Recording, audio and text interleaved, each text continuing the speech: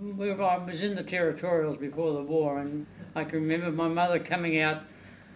The veranda of the house had been closed in, and I was sleeping out there, and she opened the window and she was crying, and she said, we're at war with Germany. And I was just thinking, well, I hope it keeps long enough till I get there. And I got there all right.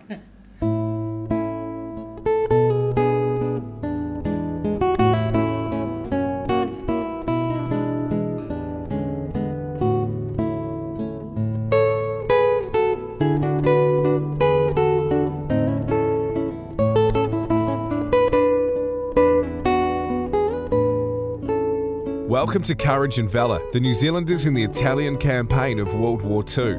Episode 1, Joining the Army and Training in New Zealand. The Courage and Valour podcast is the story of ordinary New Zealanders who served and fought to liberate Italy from fascist and Nazi rule during World War II.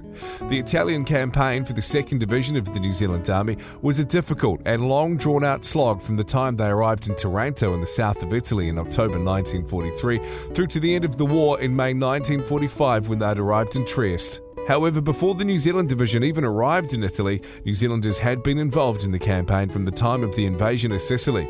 New Zealand airmen with the Royal Air Force were serving in fighters, reconnaissance and bombers in Italian skies. And Kiwi sailors had been involved in the initial landings that took place long before the New Zealand Army arrived in the country. Throughout the campaign, the Kiwis and their allies moved from battle to battle, skirmish to skirmish, river to river, valley to valley and village to village, slowly making their way northwards up the country of Italy.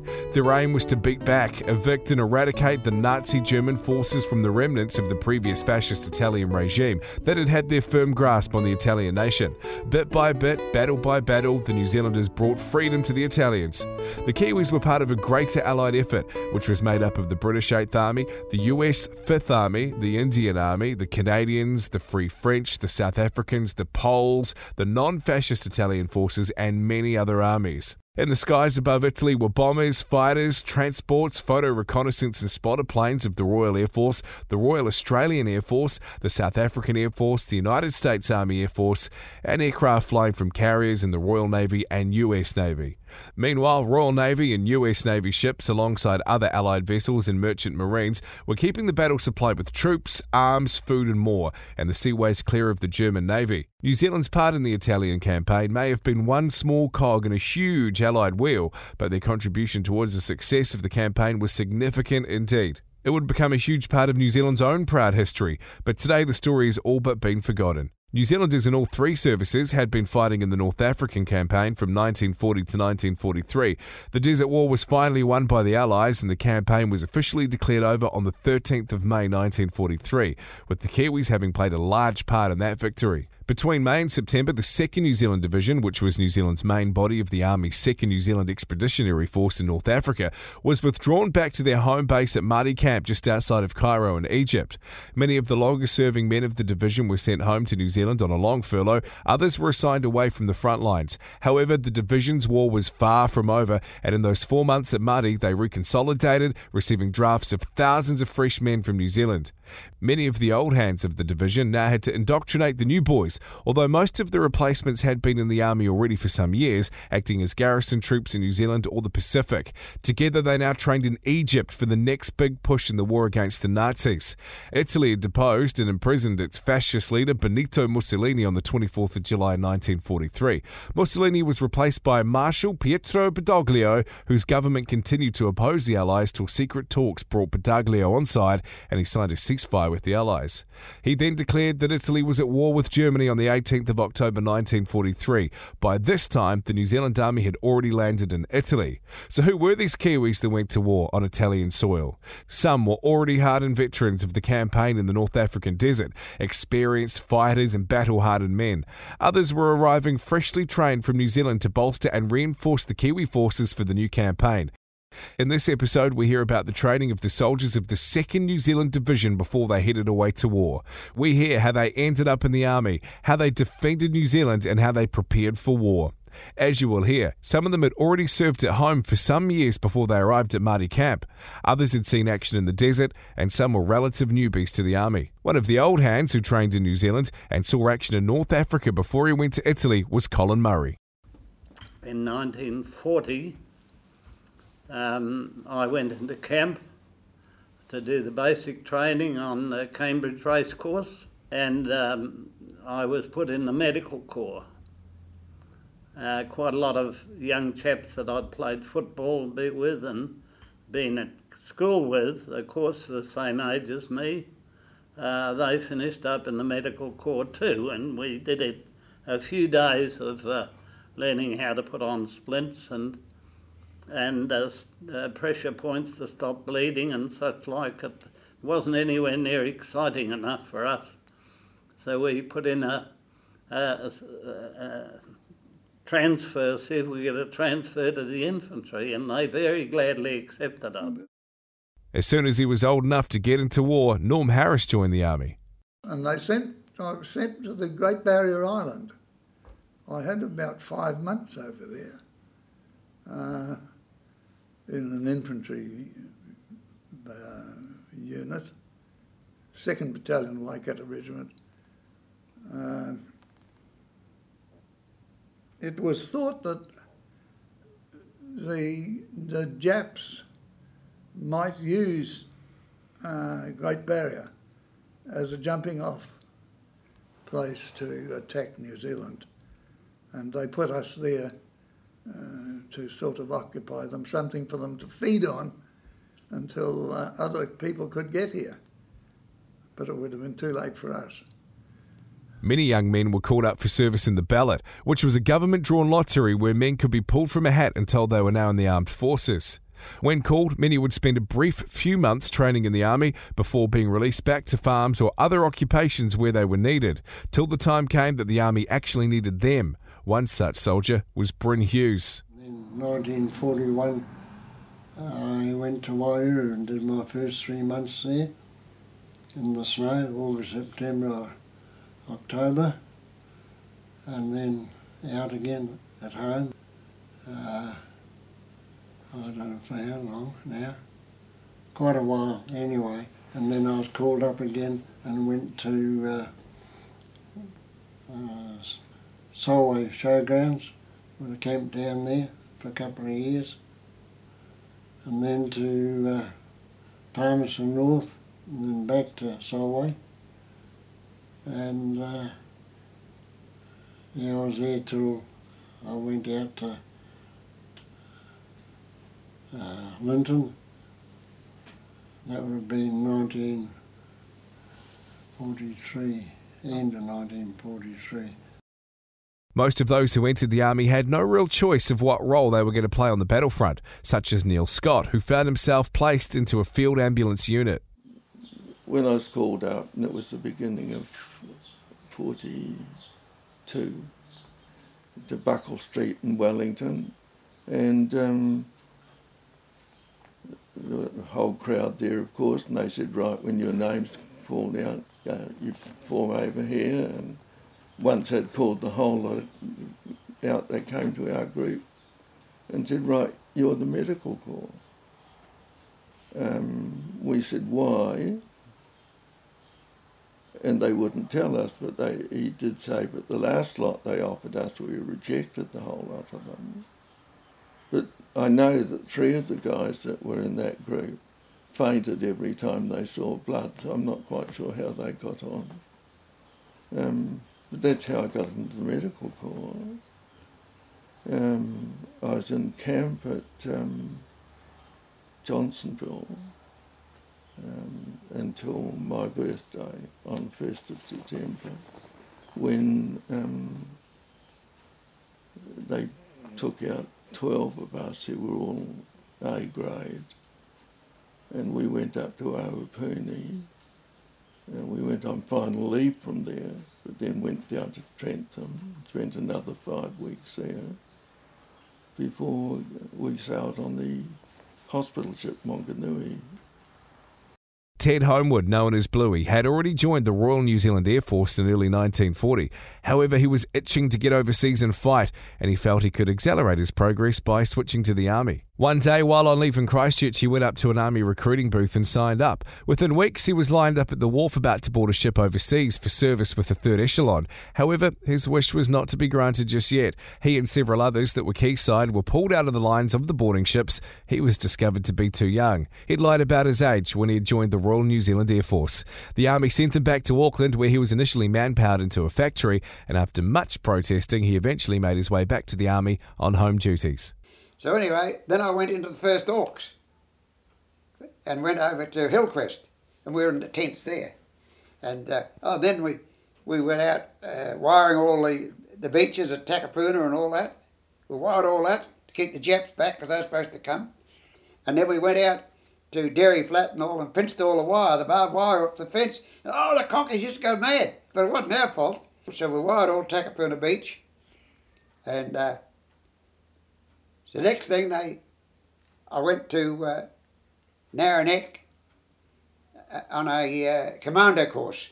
This fellow used to be up in the bush, and he was what we had to do, and we in little bunches of 5, and we were all over the countryside, and marching course, and at night time, and then they'd give us what to do. You know, one part there we took the Silverdale post office and all this, and laugh, we went in there for late because they used to run the phone and all through there, you know, and we went in there all lacking and the Sheila screamed. You thought we was going in to rape her, you see, and anyway, we had old Crowbar, a married fella. We called him Crowbar because you used to have to done up with your gear, you know, whatever you're going to do. We used to have sticks of jelly to tie around the piles and all that, and we did this Rosedale Bridge and all that at Albany. Instead of having half a stick or a quarter of a stick of jelly to make a big bang, God, we had about 3 or 4 sticks. We just about blew the bridge down. All the planks come up and all that, you know. Oh, hell, we were just cowboys, eh? Anyway, where else would we go? Silverdale. We went into Silverdale pub and there and just listened to these fellas. And they said, I've laid these fellas up from Narraneck and we're going to go out to get them tonight and all that. That was us fellas. They were telling us, you know, this is what the Home Guard was. And so we sat up and hid in the bush, and the whole Home Guard come down, the boss and all was in the car, and he's there, and these fellas all marched behind like Captain Manavish, you know, and they marched out of town, and then we went uptown. And that's when we did the post office and that over, yeah. So anyway, we got there. So then we get up into Wairua there over the bridge and up, and we set the night back up in there. And we all had 10 rounds at those days when we went on leave. We all had 10 rounds. I suppose you had to knock over 10 Japs and then don't know what you're going to do for ammunition, you know. Everybody had 10. We used to take the rifle home with 10 rounds. Anyway, we bowled a pigeon over there because I didn't know what a pigeon was just about then. And we had that anyway. We had to live off the land. Like when we got up to Warkworth there, we were pinching the apples, living on apples and all this, because that's what we're supposed to do. And anyway, we got around. We got a fella. We managed to get some. They used to bring up the trucks with our info and all that, what we had to do, and we're there. And we managed to get a couple of gallons of gas, and we got it for the fella there, and he put us in his boat and took us right around there and down up to Warkworth. It was terrific going around there. I'll never forgot it. And so we got up there, and we got into the apple orchard, and we were in the packing room. And about 2 o'clock in the morning, they come for me. I had to go. I was going out. I got back to Narraneck in the early morning for breakfast, and I've got to go on leave because I'm going overseas. Joining the army gave many men the opportunity to travel, one that they'd not had before. Harry Hopping of Te Awa Muri was among them. I was called up and I had to have a medical. I went to Waikato Hospital, had my tonsils out, and then I was called up, went up to Whangarei. Actually at that stage I was a real country bumpkin. I didn't even know where Whangarei was. So they put us on the train. There was quite a few of us at that stage. We got on the train here in Te Muru and up to Auckland, to the station up there. We started off about 10 o'clock in the morning here, and it was about 2 or 3 o'clock when we got to Auckland. We had to hang around in the Auckland station there for the train going up to Whangarei, which they call the Mallpork. I don't know. So we got on this train, and it used to stop at every little station and what have you. On the way up, we arrived up there about 3 o'clock in the morning. We got off the train at Kensington Park, and first thing we had our bedding. It was consisted of a pack. It was like a bit like a wool pack, and it was handed to us. And they said over there, he said, was a pile of hay. He said, you fill that up, and so that was our bedding. And we spent the night there, and next day we were all got together and got our uniforms, and they said you'll be kept in Kensington Park under tents, but we had to put our own tents up. So this is where we did our training. We were in 1918 tents, which leaked quite badly. So when it rained, we slept on the grandstand. And of course the usual spit and polish. Our battalion commander was a chap named Charlie Mackesy. His common name for us was Ice Cream Charlie. Now, I wouldn't know how he ever got that name. Jack Hepburn was our company and company commander.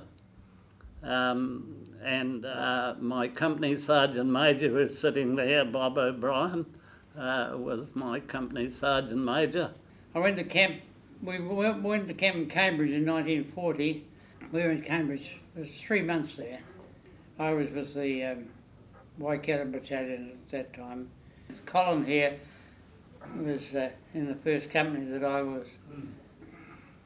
I became a sergeant major when war was declared. I went into camp for 3 months, came out as a sergeant major, and Colin was in. I went to B Company in the Waikato Regiment, and Colin was Colin and I had been to school together, and he could probably tell you the odd story of different little escapades we got up to as a platoon. We developed into a pretty good sort of unit, I tell you. We started training with First World War stuff, the Lewis gun. Our web gear was First World War stuff. Later on, we were equipped with the Bren guns. We became super efficient with firearms. Jack Cummins was to become an instructor, so he would be training many of the men joining up to the army. He gives good insight as to what level of training they got before they went overseas. I joined up when I was 18, shortly after I turned 18. I joined the 1st Wellington Regiment, and I stayed in that for my basic training. And I was in Palmerston North, and I noticed on the routine notice board an opportunity to train as an instructor. So I put my name forward, and I was duly sent to Trentham, where I did 3 months pretty intensive training, and trained as a small arms instructor. And in that you had to do the parade ground drill, physical training, and small arms, which was small arms was my main feature. It was rifles, Bren gun, the old Lewis gun, Tommy gun, and pistol, and hand grenade. They were the main ones, yeah.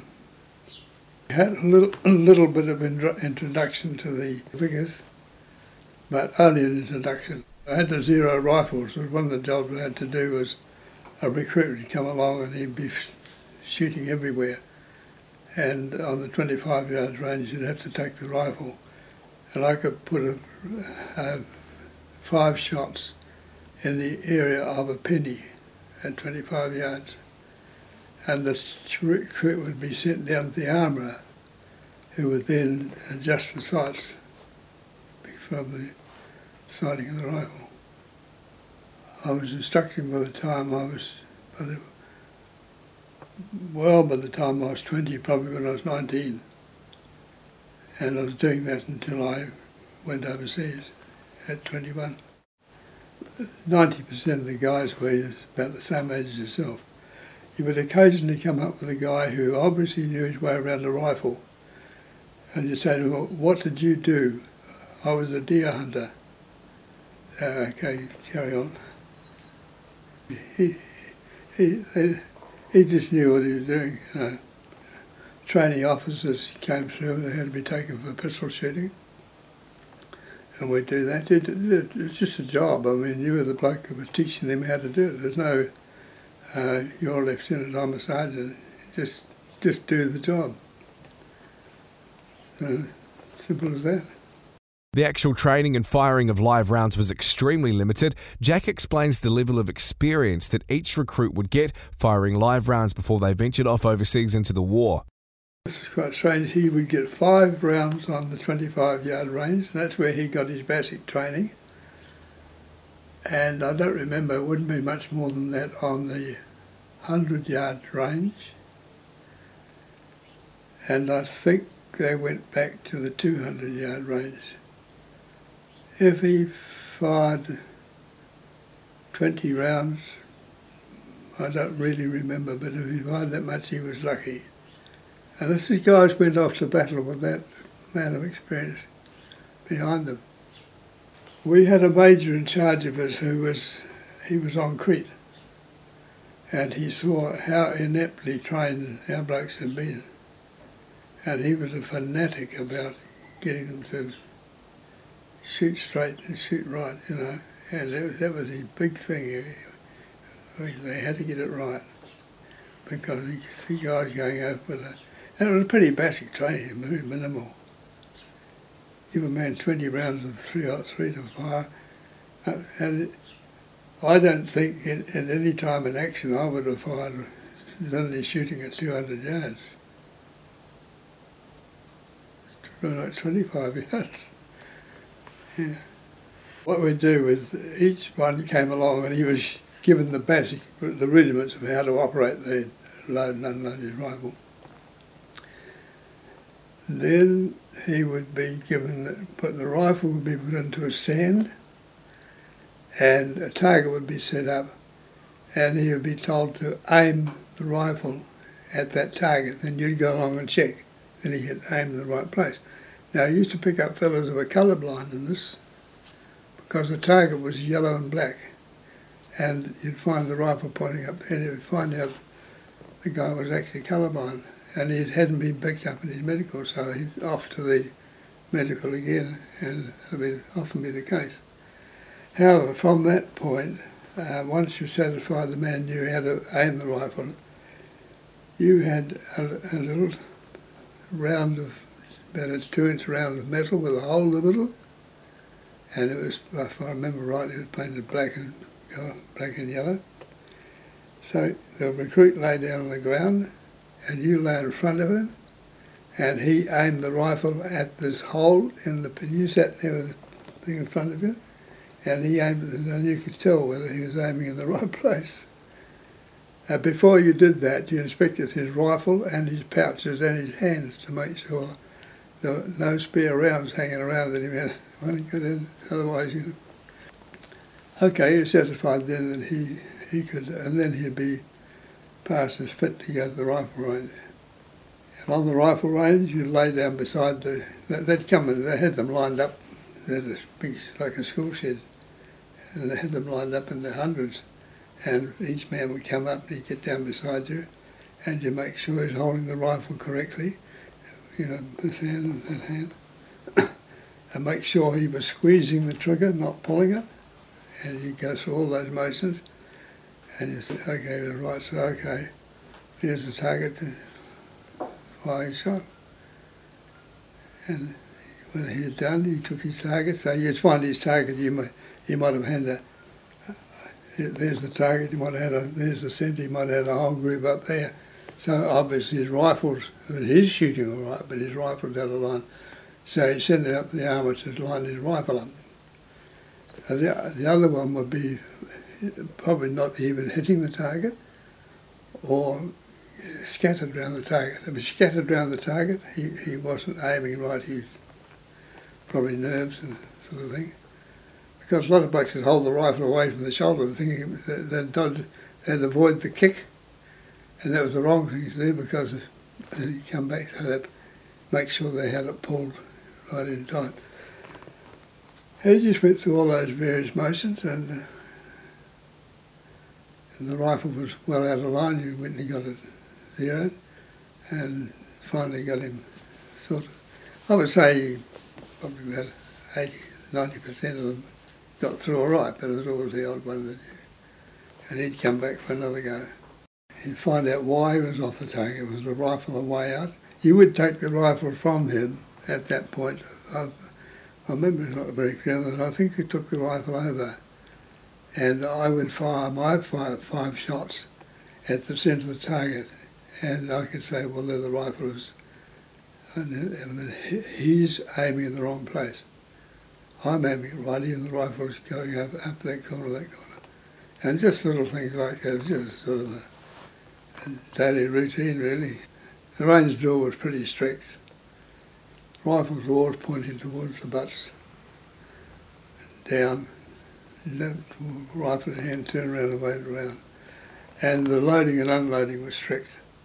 So basically, when the man arrived at the rifle, at the butts, they had nothing in the rifle because he was given his clip of ammunition, he loaded it there. He fired his 5 rounds, you had the 5 shells, and he unloaded, and he went through the drill of unloading and marched away. So there shouldn't have been any. I had one near escape on the grenade range with a man who, in a grenade range, he went into a proper firing bay. It was all revetted with timber.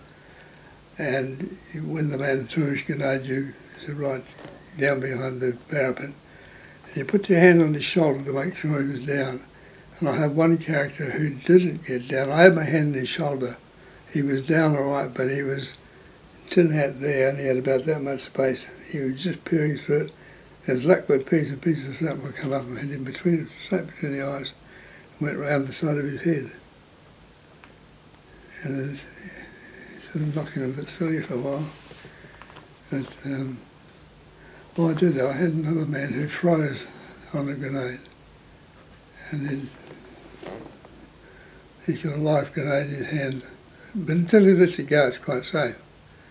So I just crack him on the wrist, and he'd release his hand. The grenade would fall outside the revetment, but in this case it didn't. It fell on top of the revetment, and we were handling, I think it was 3-second grenades. So he let it go on top, and not a hope in hell of picking it up and throwing it. So straight behind his legs, shove him down like that, and the party was standing behind me watching, and I just in one movement dropped this bloke to the ground, and then grabbed the party around the legs and put him on the ground, and all that in the space of 3 seconds. The grenade went off, and if the party had been standing there, he would have got it fair in the face. That was the sort of thing you had to be ready for. The party was only there by permission, because normally didn't let people come in and stand behind, you know. And you got this guy. And then we'd have misfires, the grenades wouldn't go off, and out where the grenades were landing when they were firing was a bloody great mud hole, about knee deep in mud, and you'd have to go out and find them. And with a plug of jelly light and a fuse on it, you'd find the grenade, you toe, put the plug down beside it and then buzz off out of it. And then you blow it up. couldn't leave them lying around. Tom McLennan's entry into the army was a little different from most of those who were called up for service. He explains how he ended up with a plum job. My old man died drafting.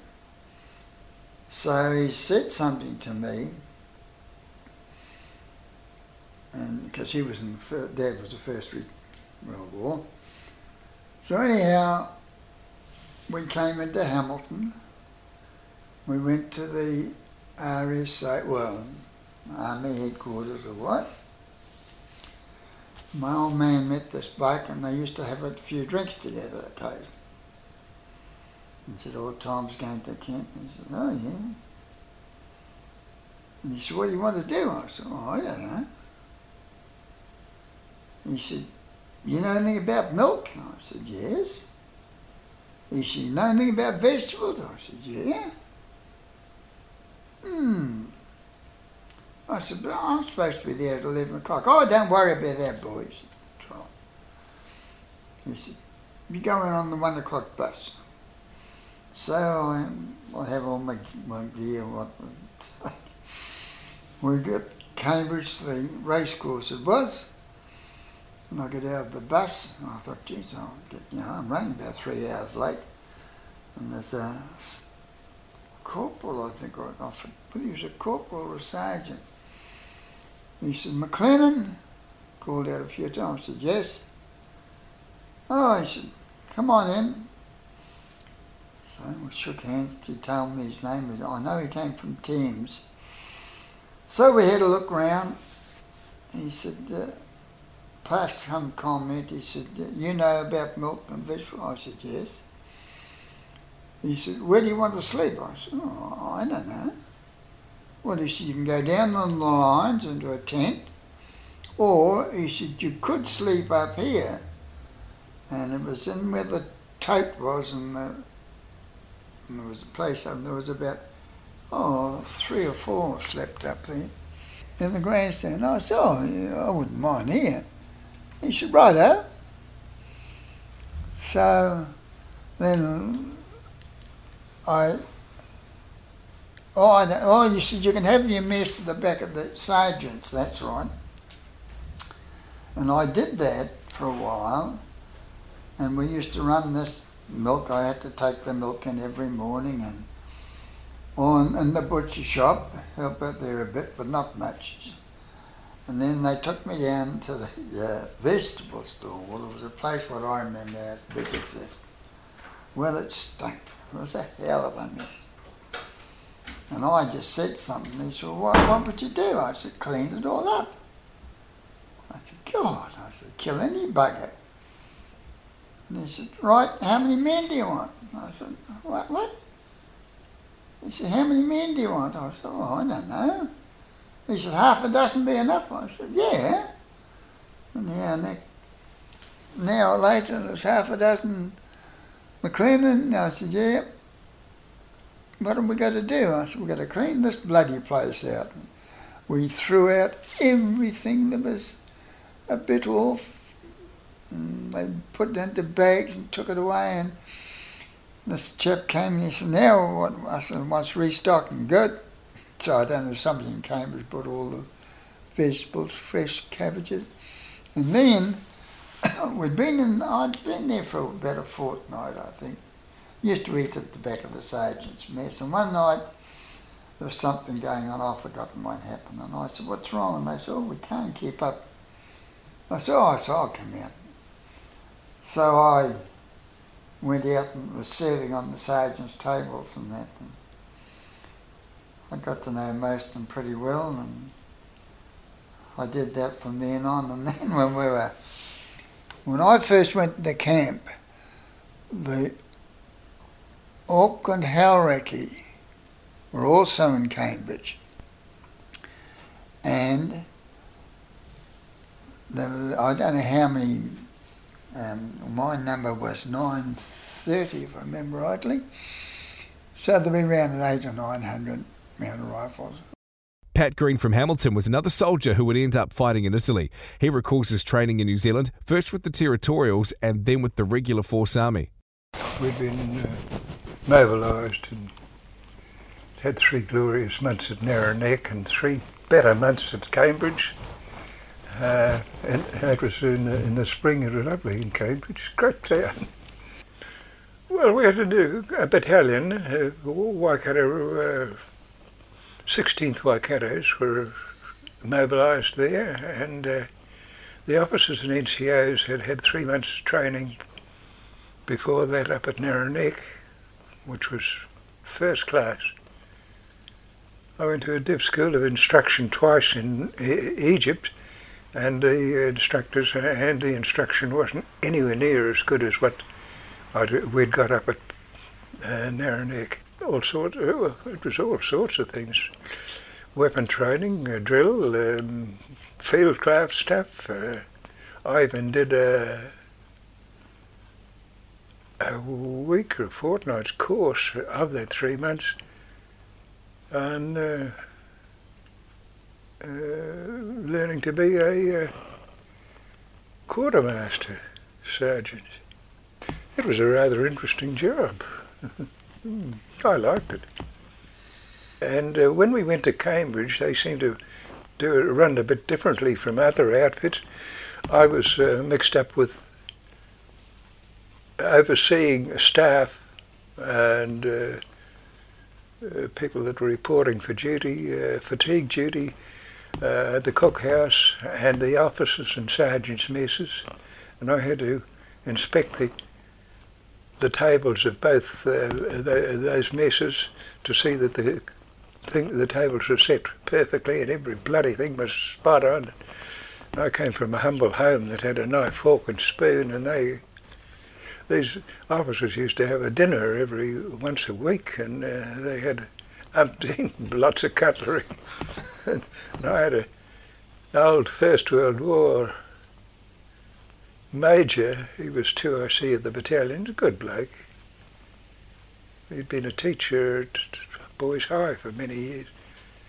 He was on my back, and he expected me to know all these finer things. I had to tell him when I finished that I was from the wrong side of the track in Frankton, and route marches. We went up to the top of the Sanatorium Hill in Cambridge and enjoyed it. Well, I did. I was on the store track riding up there, singing out of the blokes that were on the steep pitch just before you get to the...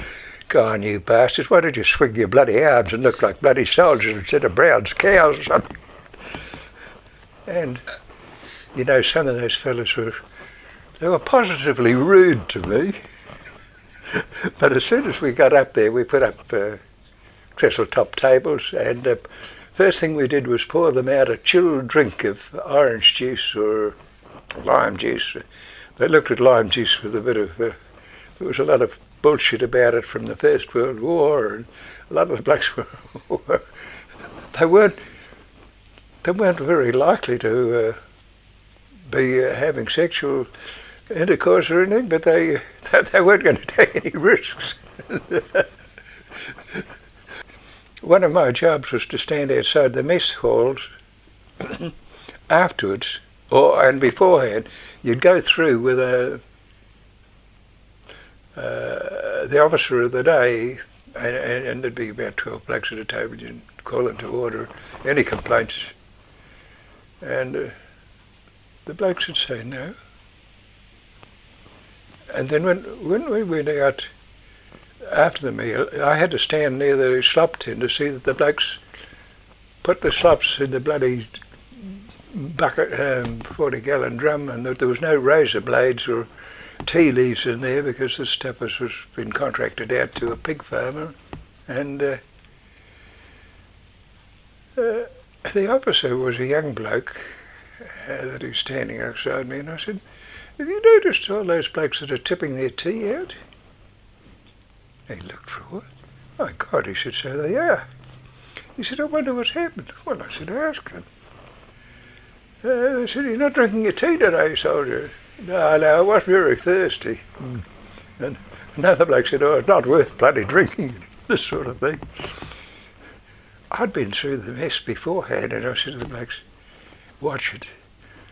I got that Kilcock in the bloody tea today." And there's bloody jokers right, left and centre tipping the stuff out. And the officer didn't bloody know. No one told him. There was it bromide they put into it? It was nothing. Legend was from the First World War that lime juice was the stuff that did that. Right. Possibly they served it to sailors in peacetime when they were very long voyages, 5-month jobs, and might have had to tone them down a bit, I don't know. We were so keen that I remember even after we'd finished, after we'd had our tea at night, we would get out between the tent lines and drill one another. It sounds strange today, but we did.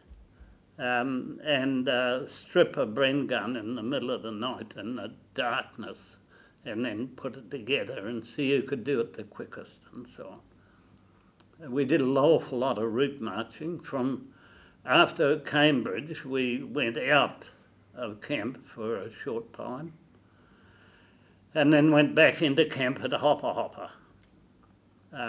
There for some time and then left there and went into another camp at Claudelands Racecourse in Hamilton.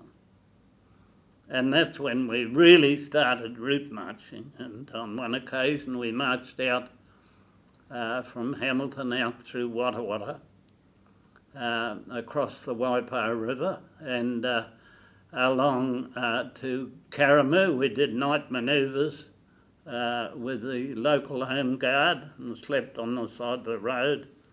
Marched back the next morning, and the following day we set to and we marched to Auckland. That took 5 days, just sleeping on the side of the road each night. And our feet suffered dreadfully, of course, hobnail boots, carrying our rifle and haversack and all the gear. And I tell you what, we were a pretty sore lot when we first arrived at the camp at Papakura, but about a mile away we were met by the local Papakura Army Band, and they played us into the camp. And it's amazing what a band does to you. So we went into Papakura, and we were there a fortnight, and the first contingent that had been in Fiji came back to Papakura, and they went on leave. But in the meantime, they'd kicked us down to Hopper Hopper, midwinter in bloody bell tents, and there was 12 of us in ours, which was about 6 too many. I'd been in one in Papakura, in Cambridge, where there was 2 of us. And you put your mess gear down somewhere alongside you in the bloody hut, and in the morning you couldn't separate the mess gear. The cutlery was frozen onto your tin plate, and your mug was too. It was a tin mug, and it was bloody cold in there.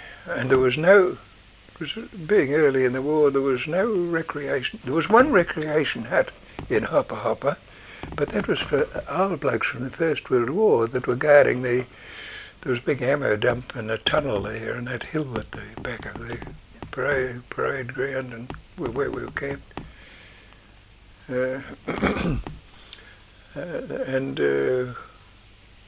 We had 5 or 7 weeks there, and midwinter it was bloody terrible.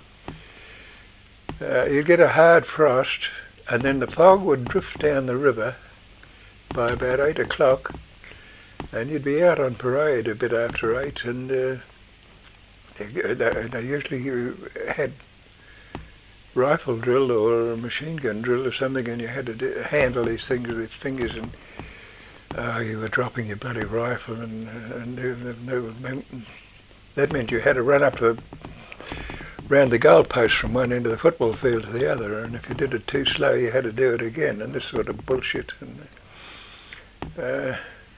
ablution stands was a pipe out in the bloody, a trough out in the bloody paddock with a few holes in it, and blokes holding a match under the pipe to melt the frozen ice.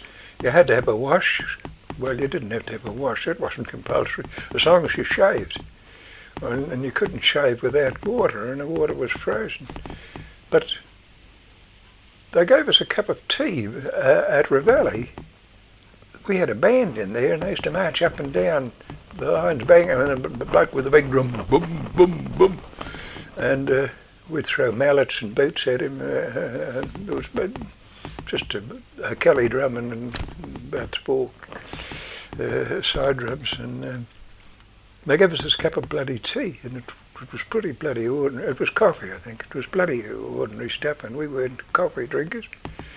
But I'd been around a bit in the Terriers, and I'd mixed up with a few First World War blokes. And I said to these fellas, it's the best thing they've given us all day. You can shave with the bloody stuff. It's not only warm, but softens your beard, and it gives you a nice tan as well. And so they thought I was, ahead of my time. so different blokes contributed different bloody things that they knew. We used to go for marches, 24 up to 30 miles a day of a Friday.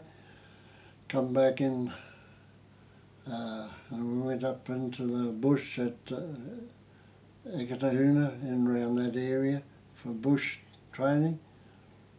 And we did a stunt out at Castle Point on the way out there, where we camped the night in the woolshed. And then the other night, when we didn't quite go that far, we went to, we camped on the roadside, slept in the water tables on our water sheets, wasn't wet, but we just bunked down in the water table. We had just about every 1942, I think it was, there was a big earthquake, and there's a fair bit of damage done in Marsden, and we were on picket duty around chimneys, different homes, plenty of cups of teas and hot scones. I did a march in Trentham one time. We marched from Trentham Camp up to Lake Wairarapa. And it was an exercise in moving troops, and we'd pick it up by truck and take us so far, and then you march so far and the trucks would pick you up. And I actually marched over the Rimatakas, and I was in charge of a platoon of guys, and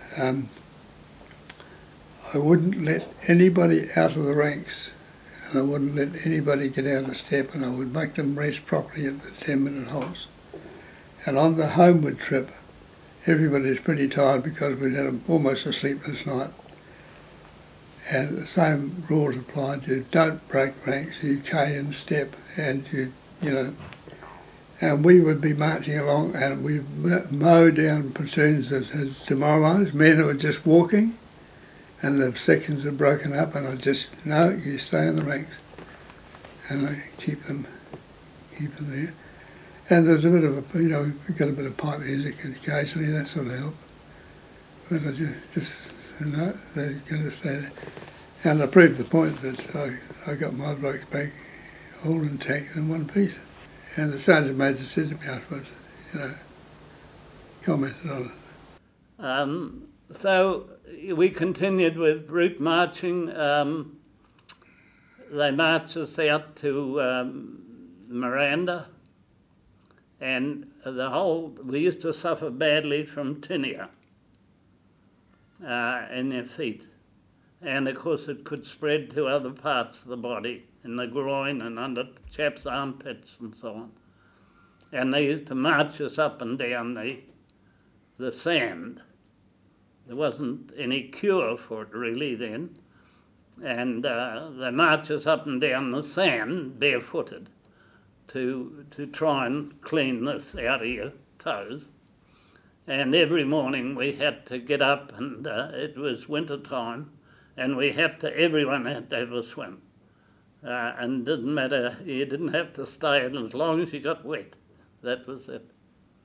And then we started from Papakura, we were shifted out into the hills of Bombay, into the bush, and we built a camp there, in tents again. And they lent us the trucks, and we'd go right down to Rangariri, and we'd get big truckloads of rapu, and each platoon built their own recreation hut out of scrap timber, and with a big fireplace at the end, the old Maori-style fireplace of corrugated iron, packed with soil around it. There was plenty of firewood, of course, and we did a lot of our own cooking. Colin Murray and Bob O'Brien had gone to school together, and now they were in the army together. Bob became my platoon commander, and along the way he promoted me to corporal. We started then doing guerrilla training. And they used to reckon in those days that it cost 2 and 6pence a day to keep a man in camp, as that was the sustenance allowance. So if you were out of camp, you got it added to your wages. You didn't see it, of course, it was just a book entry in your pay book. And so they would give us this sustenance allowance and a 1,500 weight truck, and they'd give us an objective to attack, perhaps 30 mile away, and there'd be 3 platoons out from the battalion at a time, and we're all enemies of one another, and we had to attack we had to get there, we had to live off the land, sleeping rough. And we had a wonderful time, really. Shooting turkeys and getting into trouble. Bob will tell you the story how we blew up we were supposed to attack a country store, and we were all pretty proficient with using gelignite in those days. I'd grown up helping my father blast stumps out of the swamp. Also I'd done a course on explosives at Narrowneck Camp. We drove past this store one night and threw a plug of jelly out on the road. But of course the road was metal. So the jelly was supposed to signify that we'd attacked this store. But what we didn't realise was the metal was going to fly in all directions. It smashed all the front window of this country store. So that cost us all our sustenance to repay the store.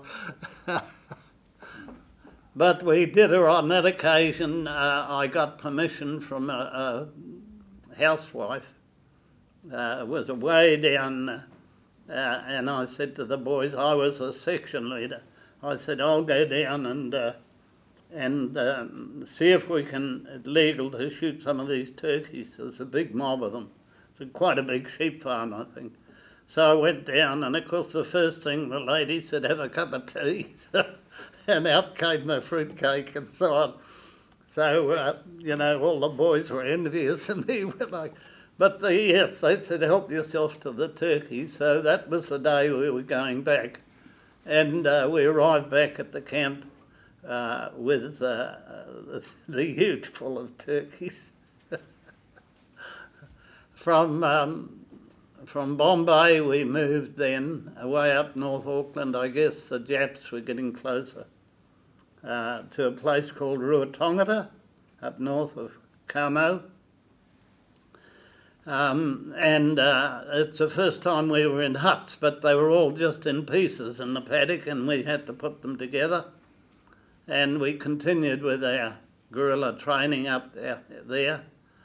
And on one of those occasions, way out in the Wop Wop somewhere up in the Bay of Islands, and I had my 21st birthday.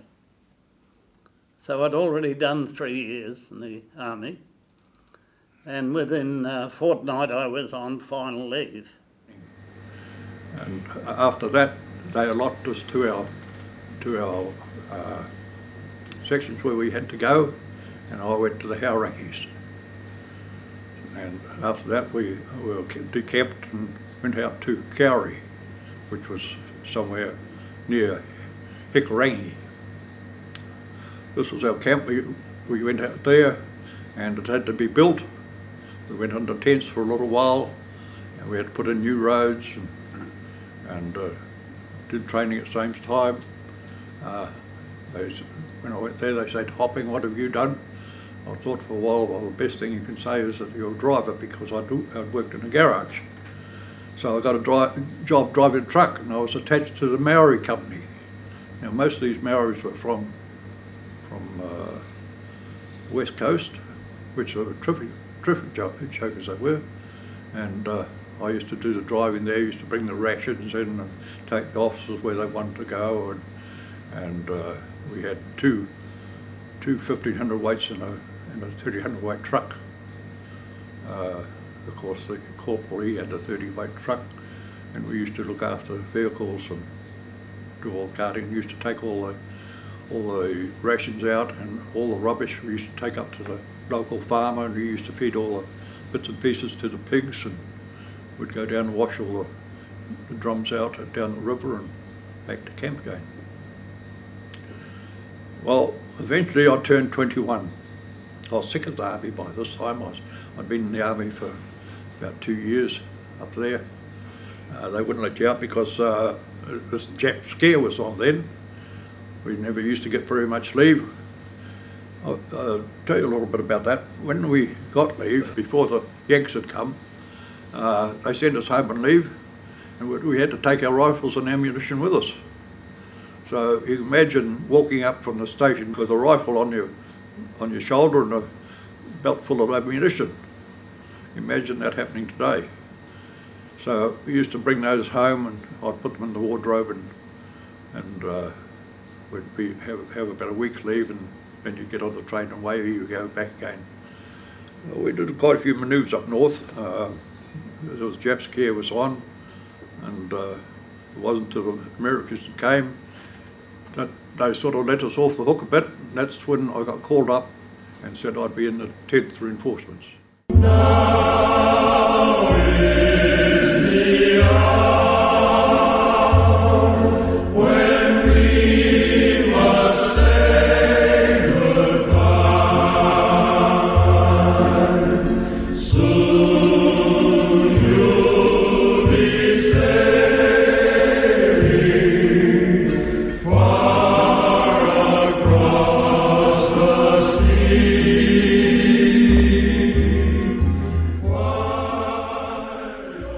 The next episode of Courage and Valour is entitled Into Italy, Into Battle.